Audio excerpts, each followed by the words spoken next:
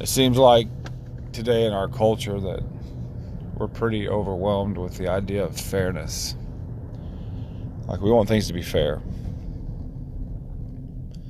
Creeps into our theology.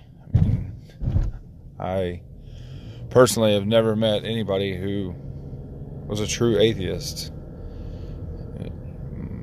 I don't mean this mockingly on anyone. It was just every person who confesses atheism that I've ever spoken to, it really boiled down to they didn't think God was fair. And so therefore, he must not be. We're consumed with fairness. We want fairness.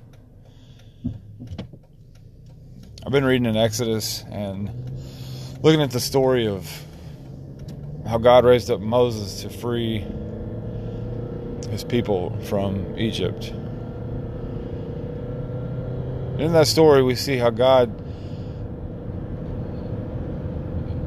used his free will choice of his nature, same nature that he gave to his creation, and he chose to use Moses to free his children, just as he chose to use Pharaoh to glorify himself. We read that he hardened Pharaoh's heart. When he told Moses to go before him, he said, "And I will harden his heart." And through the first group of plagues, each plague, by the way, was a precise attack on one of the gods of Egypt. It's a really cool study, the sideline. It's a really cool study to look at the plagues and which gods of Egypt they were basically mocking, because God's power is so much greater. God's power is the only power. But in that, the Bible says that Pharaoh hardened his heart. And then towards the end of those, the wording again, the end of the plagues, the wording continues, and the Lord hardened Pharaoh's heart. We get this in context in Romans chapter 9. Paul doesn't mention the fact that Pharaoh wasn't this kind, warm-hearted person that God hardened, because Paul in Romans 9 is making the point that God, in his justice, in his sovereignty, is able to make a choice. Again, we can't enjoy the free will nature, the choice that God has given us, if God does not have the same nature. And so just as God can choose to use Moses to set his people free, God can choose to use Pharaoh to glorify himself and make himself known among the nations, that he is the one true God. That's the picture you see playing out in Exodus, that God put his power on display in the face of Pharaoh.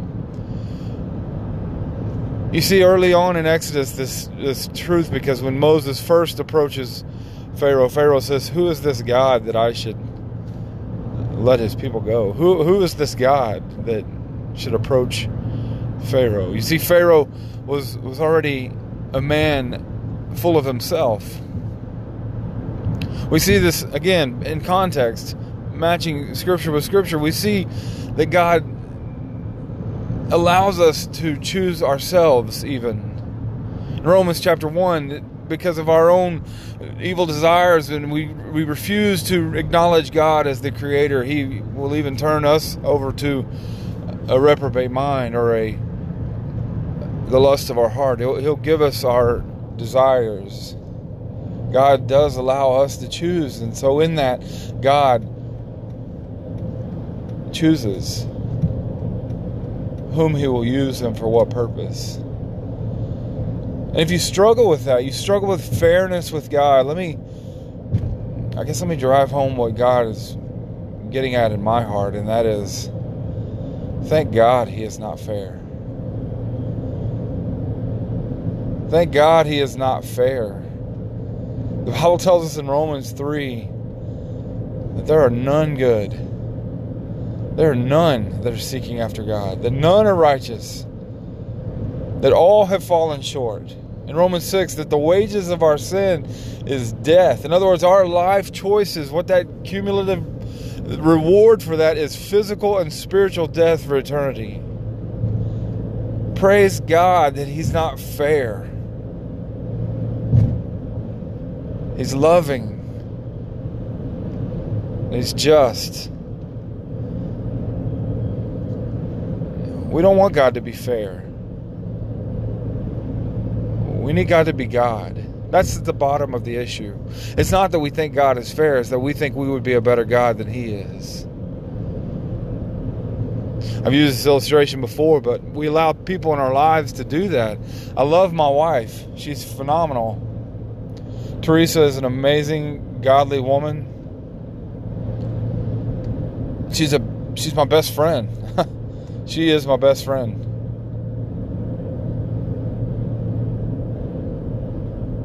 But when I elevate her to the position of God in my life, when I give her too much time and affection, and I let her take God's place of priority in my life, she's a horrible God.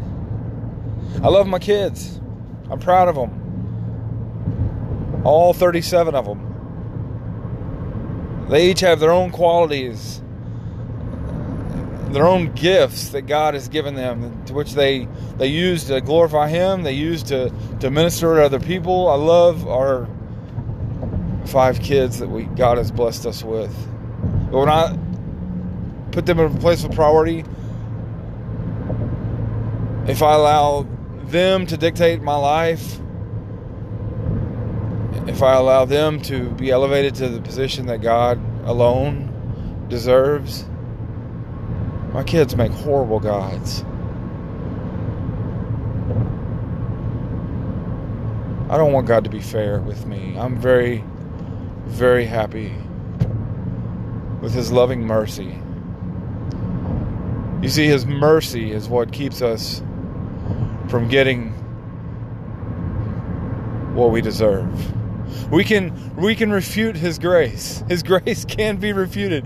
Contrary to John Calvin, His grace can be thwarted. Jesus stood on the steps of Jerusalem and wept and said, "Oh, how Jerusalem, I would have gathered you under my wings as a hen doth her chicks, but you would not. You rejected me. You refused me." And He wept because of this truth.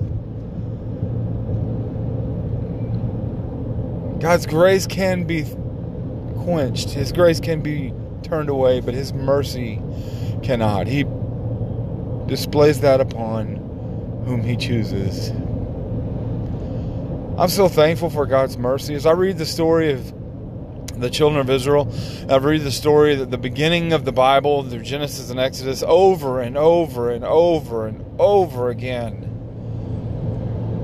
God gave man fresh starts, and over and over and over again we spit in His face.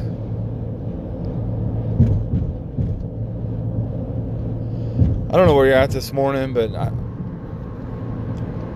if you're in a place of hurt, if you're in a place of questioning,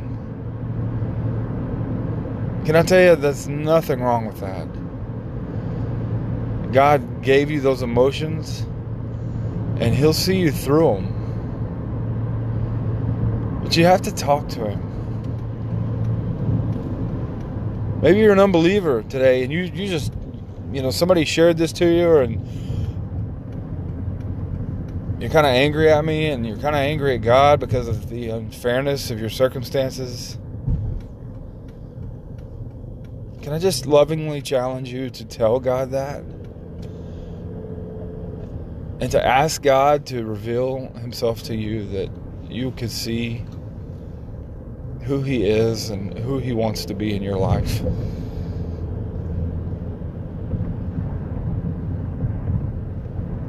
You see, God is not fair. He's so much more than that.